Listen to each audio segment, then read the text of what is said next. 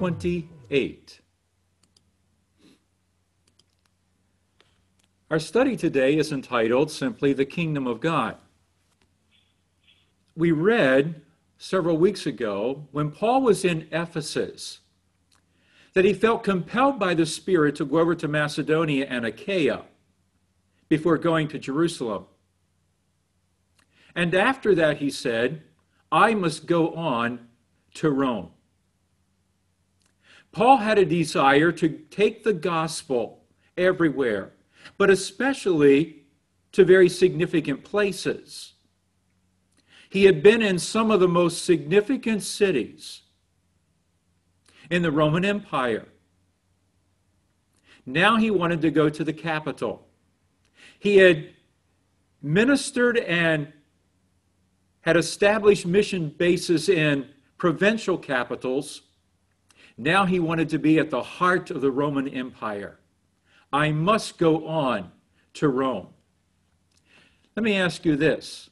What are you ambitious to do for the Lord? Where do you want to go to share the gospel of Jesus Christ?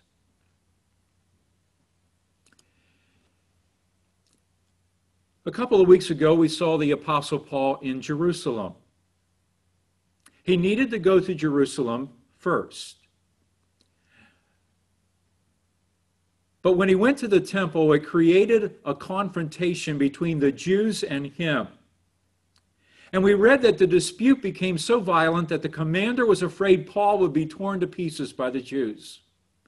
He ordered the troops to go down and take him away from them by force and bring him into the barracks. And then we read this statement. The following night, the Lord stood near Paul and said, take courage. As you have testified about me in Jerusalem, so you must also testify in Rome.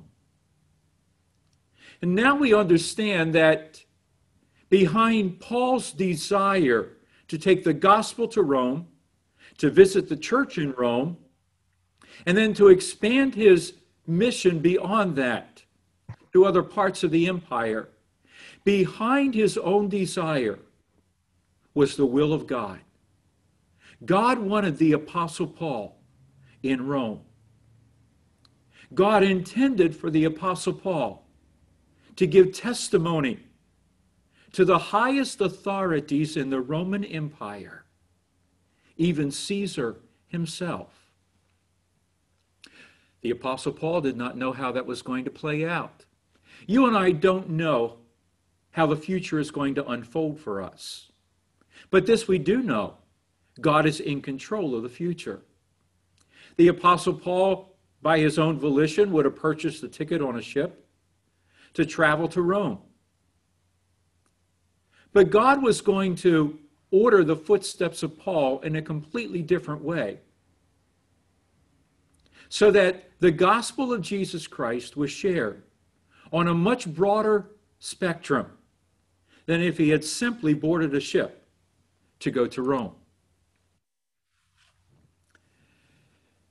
It was a long while before Paul would get from Jerusalem to Rome, over 3 years in reality. For 2 of those years, Paul is held in custody by the Roman administration for the province of Syria, there in Caesarea. While he was there, the Apostle Paul shared his testimony numerous times. He was able to share it with numerous officials. He shared it with 2 different governors. He shared it with a king and a queen. He shared it with ordinary people. This gave Paul the opportunity to reach to the highest levels of government in that area. Paul was interrogated a number of times. And finally, when one of the governors suggested that Paul be taken back to Jerusalem to stand trial there, Paul, knowing what would happen if he ended up back in Jerusalem, appealed his right as a Roman citizen to speak directly to Caesar. Paul did not want to take a step back. God had said that you are going to go to Rome. And Paul knew that his life was in danger if he went back to Jerusalem. And that was nothing less than an attack of the adversary to subvert the plan of God that Paul testified of Jesus Christ in Rome. And so Paul asserted his right. He appealed directly to Caesar. Paul was placed in the custody of a captain of the imperial regiment. And accompanied by Luke and another one of the brothers, Aristarchus, the journey began to Rome. So they boarded a ship and went to Sidon, and then from there embarked and went to Myra. On Myra, the centurion allowed Paul to spend some time with the believers there, encourage them, build them up in their faith. And then they boarded a grain ship from Alexandria to travel to Rome. It was going to be a long journey. You see the arrows on the map. Luke tells us how a northeaster struck the storm, or northeaster storm struck the ship. And that ship was ultimately lost in the storm and then wrecked on the reefs at the island of Malta. No life was lost. There was an opportunity for the Apostle Paul to minister on that island. People were healed. They were set free. He testified to the highest Roman official there. And then the trip continued. It would take an entire year before they arrived at Rome. And when they arrived there, the Apostle Paul was allowed to rent a house and be guarded by a soldier. And that became his mission base for the next 2 years. Well, the Apostle Paul doesn't waste any time before he begins to testify about Jesus Christ. We read this in Acts 28, verses 23 and 30. They arranged to meet Paul, speaking of the Jews, on a certain day. He had sent out word to the Jews, and he had called them to come to the home that he had rented and there to meet with him. And they came in even larger numbers than those he had invited to the place where he was staying. He witnessed to them from morning till evening, explaining about the kingdom of God, and from the law of Moses and from the prophets, he tried to persuade them about Jesus. We read at the end of the chapter, for 2 whole years, Paul stayed there in his own rented house and welcomed all who came to see him. He proclaimed the kingdom of God and taught about the Lord Jesus Christ. Now, note some important things in your Bible. First of all, we read that Paul explained to them about the kingdom of God. We read that he tried to persuade them about Jesus. And then we read a second time that he proclaimed the kingdom of God and taught about the Lord Jesus Christ. So again, what is the theme of Paul's conversation? What is the heart of his witness? What does he share with these Jews? Now, these Jews were not believers.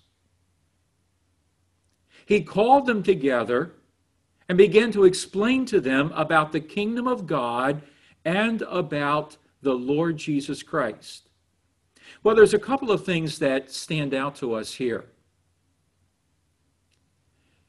At the heart of the gospel message are truths about the kingdom of God, and the kingdom of God is inseparable from the Lord Jesus Christ. Now, you and I know that Jesus is the King. But to those to whom Paul was speaking, that truth was not readily apparent. And so he is presenting to them the kingdom of God and the king of that kingdom, the Lord Jesus Christ. Note that he endeavored to persuade them from the law of Moses and the prophets. He didn't have New Testament scriptures as you and I do. He used the Old Testament, the law of Moses, the writings of the prophets. Now, if you and I go back from the end of Acts to the very beginning, we read these words. Luke is writing, "In my former book, Theophilus, I wrote about all that Jesus began to do and teach until the day he was taken up to heaven, after giving instructions through the Holy Spirit to the apostles he had chosen. After his suffering, he presented himself to them and gave many convincing proofs that he was alive. He appeared to them over a period of 40 days and spoke about the kingdom of God." Isn't that interesting? Luke's account of the work of the Holy Spirit and the mission of the church begins and ends with this emphasis on the kingdom of God. So once again, we understand that at the heart of the gospel is the message about the kingdom. And at the heart of this message about the kingdom is the revelation of the Lord Jesus Christ. Jesus and the kingdom of God are part and parcel together. We can't separate one from the other. Well, let's keep going back. In Matthew chapter 4, at the beginning of the ministry of Jesus, we read, "From that time on," meaning after his temptation in the wilderness and after he settled down in a particular area, from that time on, Jesus began to preach, "Repent, for the kingdom of heaven is near." Let me pause for just a moment and say that the terms kingdom of God are used prolifically throughout the Gospels, but Matthew specifically uses kingdom of heaven, whereas it is more literal, kingdom of the heavens. The two are synonymous. Whether we're talking about the kingdom of God or the kingdom of heaven, the terms indicate the same. So Jesus, in Matthew's words, uses "Repent, for the kingdom of heaven is near." If we turn to Luke, if we turn to Mark especially, we will read the terms kingdom of God much more than we will read kingdom of heaven. But from the very beginning of his ministry, the message of Jesus, the subject of his sermons, "Repent, for the kingdom of heaven is near." And then Matthew tells us that he went throughout Galilee, teaching in their synagogues, proclaiming the good news of the kingdom, and healing every disease and sickness among the people. News about him spread all over Syria, and people brought to him all who were ill with various diseases, those suffering severe pain, the demon-possessed, those having seizures, and the paralyzed, and he healed them. So let's take note of a few details here. First of all, the message of Jesus, "Repent, for the kingdom of heaven is near." What does the word repent mean? It means to change direction. What is Jesus saying to people? You are going in the wrong direction. You need to turn towards something else. You are living under another kingdom, but the kingdom of heaven is here. Turn to it. Embrace it. We also read that Jesus went throughout Galilee proclaiming the good news of the kingdom and healing every disease and sickness among the people. So what else do we learn? We learn that the kingdom of heaven means good news, and that the kingdom of heaven brings a reversal to what people are experiencing. That the kingdom of heaven means that there is healing for for people, every disease and every sickness among the people. We go on to read that people brought to him all who were ill with various diseases, those suffering severe pain, the demon-possessed, those having seizures, the paralyzed, and what did he do? He healed them. When the kingdom of God comes, it reverses the lifestyles of people. It calls them to repent. It also reverses what they have been experiencing and what they have been living under. The kingdom of heaven is very different from what people have been experiencing as they have been part of another influence and power in their lives. And Jesus, when he comes with greater power. Power to heal, power to set free, power to give a new life to people. Well, earlier in that chapter, after his temptation, we read, when Jesus heard that John had been put in prison, he withdrew to Galilee. Leaving Nazareth, he went back and lived in Capernaum, which was by the lake in the area of Zebulun and Naphtali, to fulfill what was said through the prophet Isaiah, land of Zebulun and land of Naphtali, the way of the sea beyond the Jordan, Galilee of the Gentiles. The people living in darkness have seen a great light. On those living in the land of the shadow of death, a light has dawned. Now, there's something very significant here in what Matthew tells us. Jesus went and lived in a certain place, in a certain geographical area. Why? To fulfill what was said through the prophet Isaiah. And then Matthew gives us what the prophet Isaiah had said. Now, Isaiah had prophesied over 600 years earlier. His ministry was to the kingdom of Judea before the exile, when they were conquered by the Babylonians. And he had given this prophecy that Jesus now fulfilled by relocating from Nazareth and going to live in Capernaum.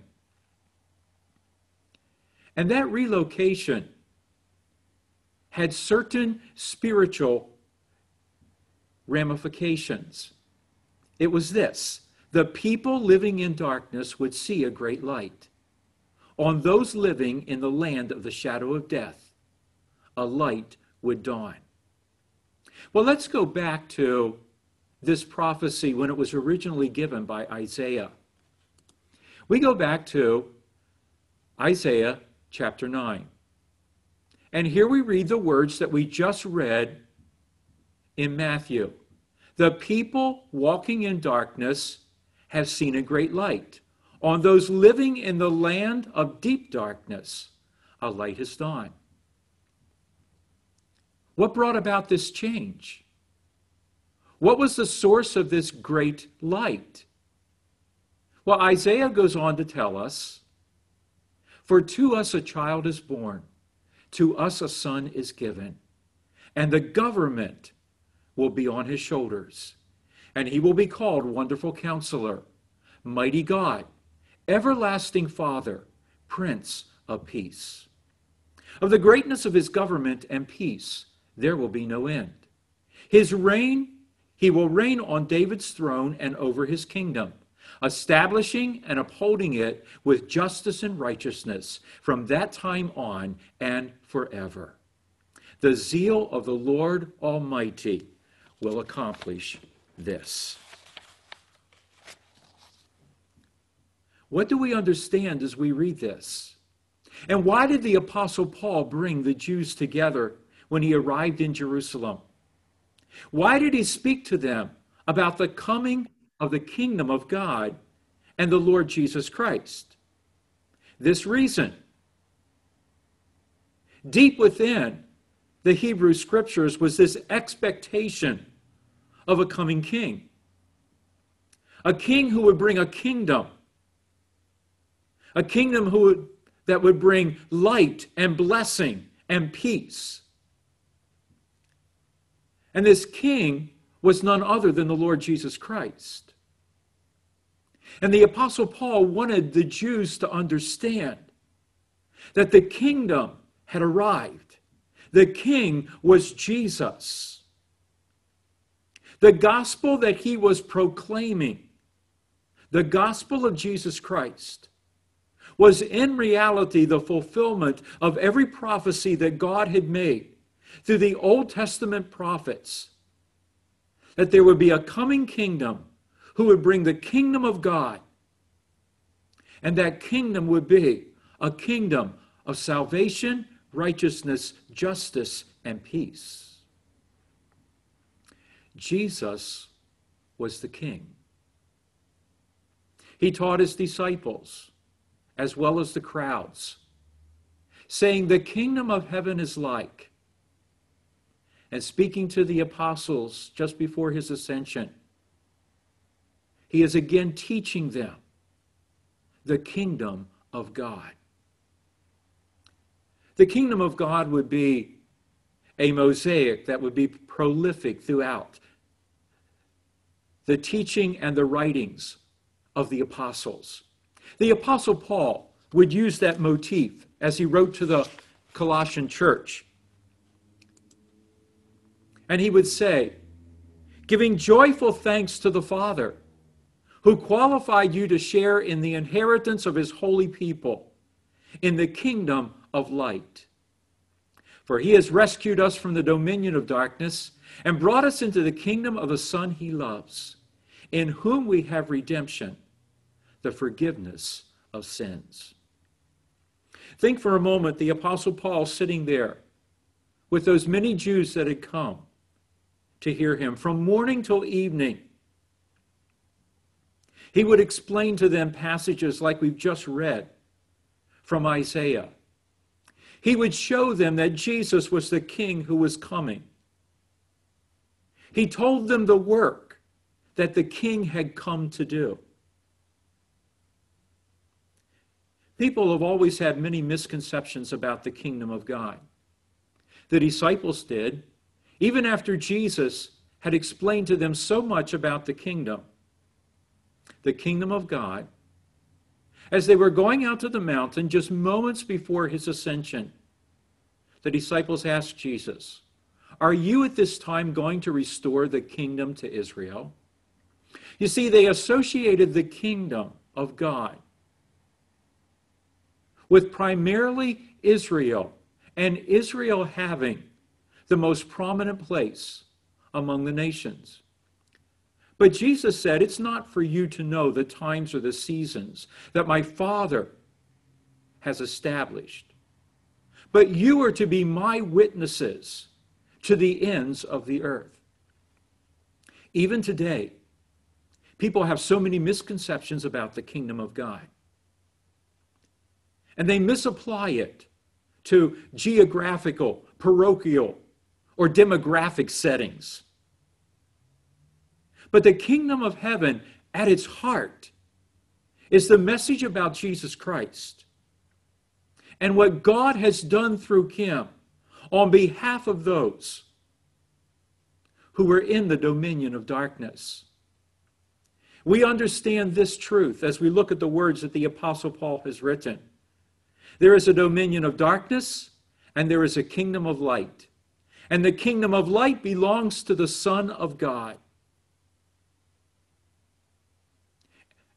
And the Son of God came with the good news that you and I could have redemption and forgiveness of our sins.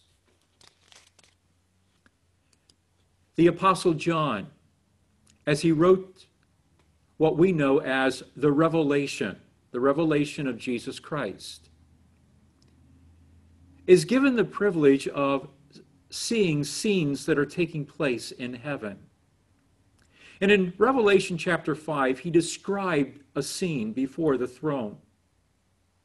And there he saw the Lamb that he recognized as the Lord Jesus Christ. And surrounding the throne, a song was being sung.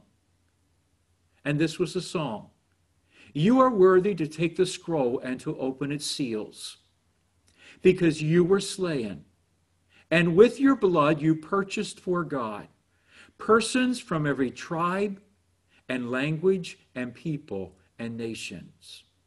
You made them to be a kingdom and priests to serve our God, and they will reign on the earth." This is the ultimate outcome of the gospel of Jesus Christ. The work of God rescuing people, changing the direction of their lives, freeing them from the tyranny of the dominion of darkness, and bringing them into the kingdom of the Son he loves. Ultimately, for you and I who have experienced the redemption, the forgiveness of sins, we will reign as part of the kingdom of Jesus Christ forever and ever, serving our God. You see, among many people, among many Christians, there's a belief that the kingdom of God means great benefit to me. Benefit financially. I will prosper. I will be wealthy. I will have a good life. But it doesn't mean anything about I at all. It means that God has qualified us that we might serve his purposes, so that others would experience this redemption and have this kind of future. The Apostle Paul was not bringing to those Jews a story that their aspirations as a nation and their anticipation for blessing above all people was going to be fulfilled, but rather something greater, that the King of heaven had come and he had invaded the kingdom of darkness to bring his rule, to bring his blessing, to bring eternal life, and that he wanted people from every tribe and language and nation to be part of his kingdom. Well, I want to share with you over the next few moments what I am calling Kingdom Theology 101. The New Testament is full of truths concerning the kingdom of God. Through the gospel, through the writings of the apostles, and then again in Revelation. But I want to share with you a number of things this morning that are the fundamental, the beginning points, the foundational understanding of the kingdom of God. These are the things that I think the Apostle Paul would have shared. He wanted to free the minds of these Jews from thinking that the kingdom of God just related to their nation. That God was only going to give salvation to Israel. He wanted them to understand that God so loved the world that he gave his one and only Son, that whoever believes in him, whoever anywhere believes in him, should not perish, but have eternal life. So, Kingdom Theology 101. First of all, there are only two kingdoms. There are only two kingdoms. They are invisible, they are supernatural, and they strive for power and control over the mindset, the behavior, and the destiny of human beings.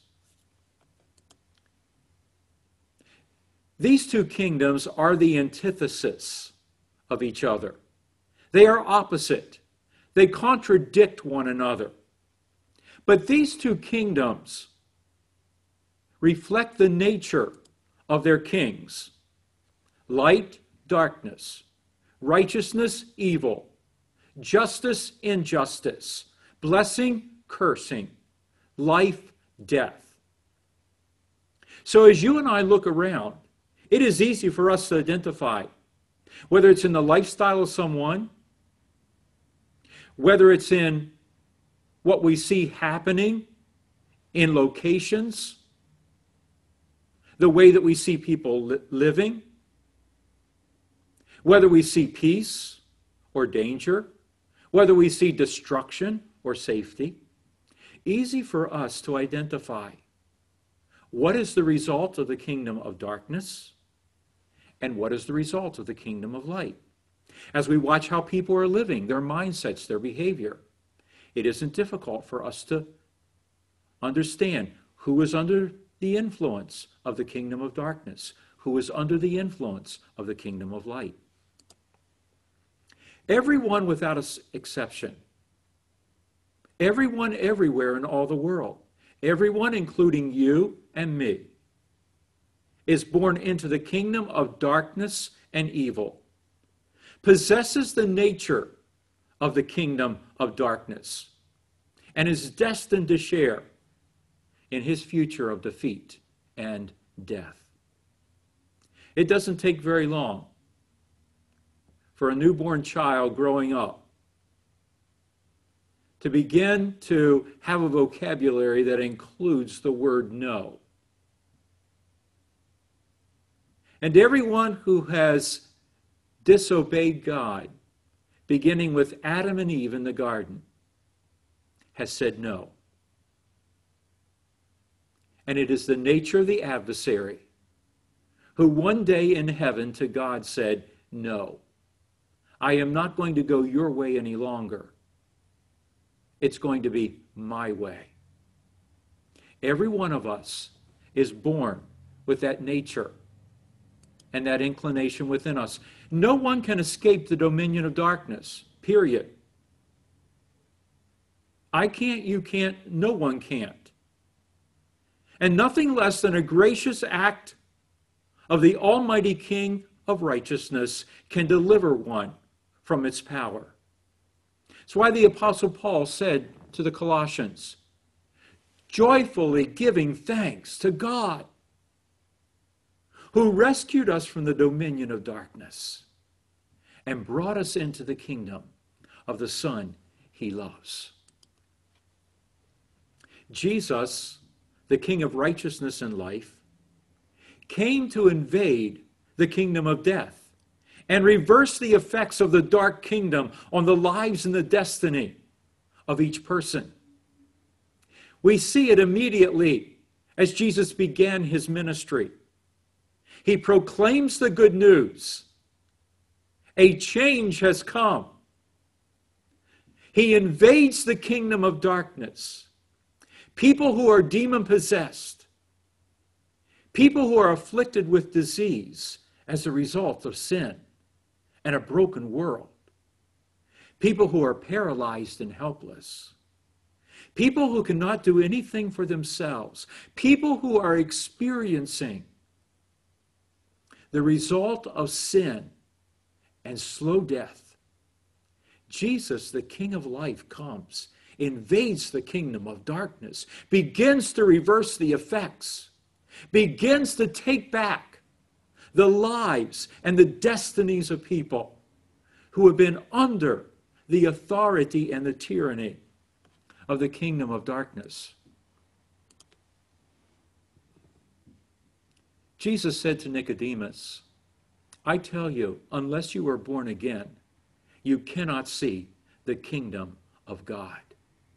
The Apostle Paul wrote to the Ephesians and said, once you were dead in your trespasses and sins, you followed the ways of the God of this world, the prince of the kingdom, of the power of the air.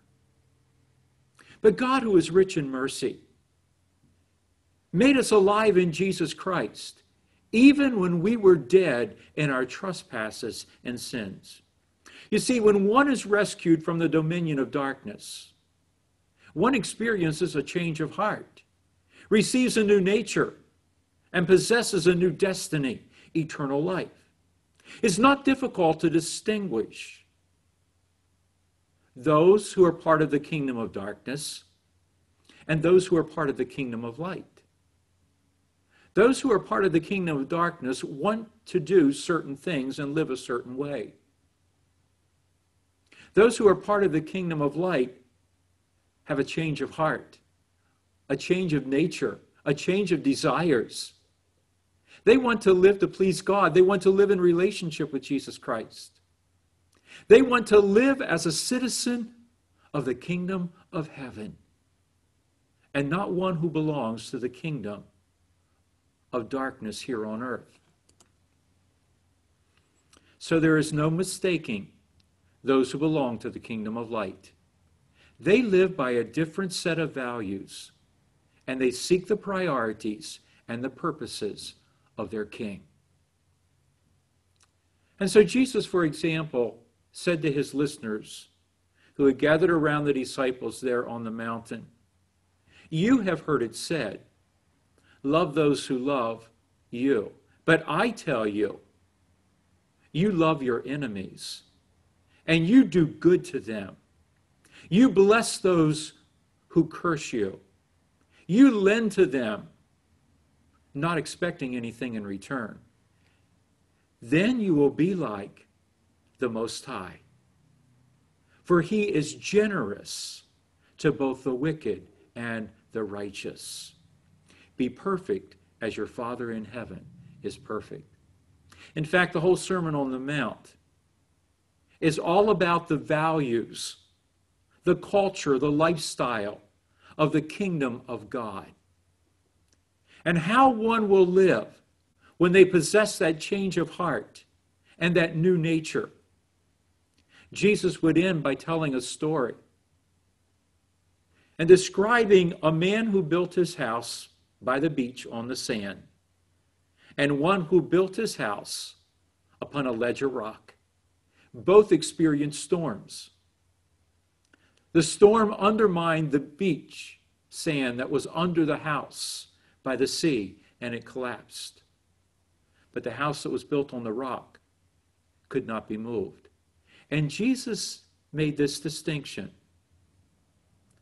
The house that stands firm is the person who hears my words and puts them into practice. The house that falls is the person who does not listen to my words and does not put them in practice. The Bible also goes on to teach us that the kingdom of darkness and evil will bitterly oppose those who belong to the kingdom of light and righteousness. We have watched the Apostle Paul experiencing this all through his ministry. Again and again, his message has been opposed. His life has been threatened. His time in Rome has been preceded by one incarceration after another, one dangerous situation after another.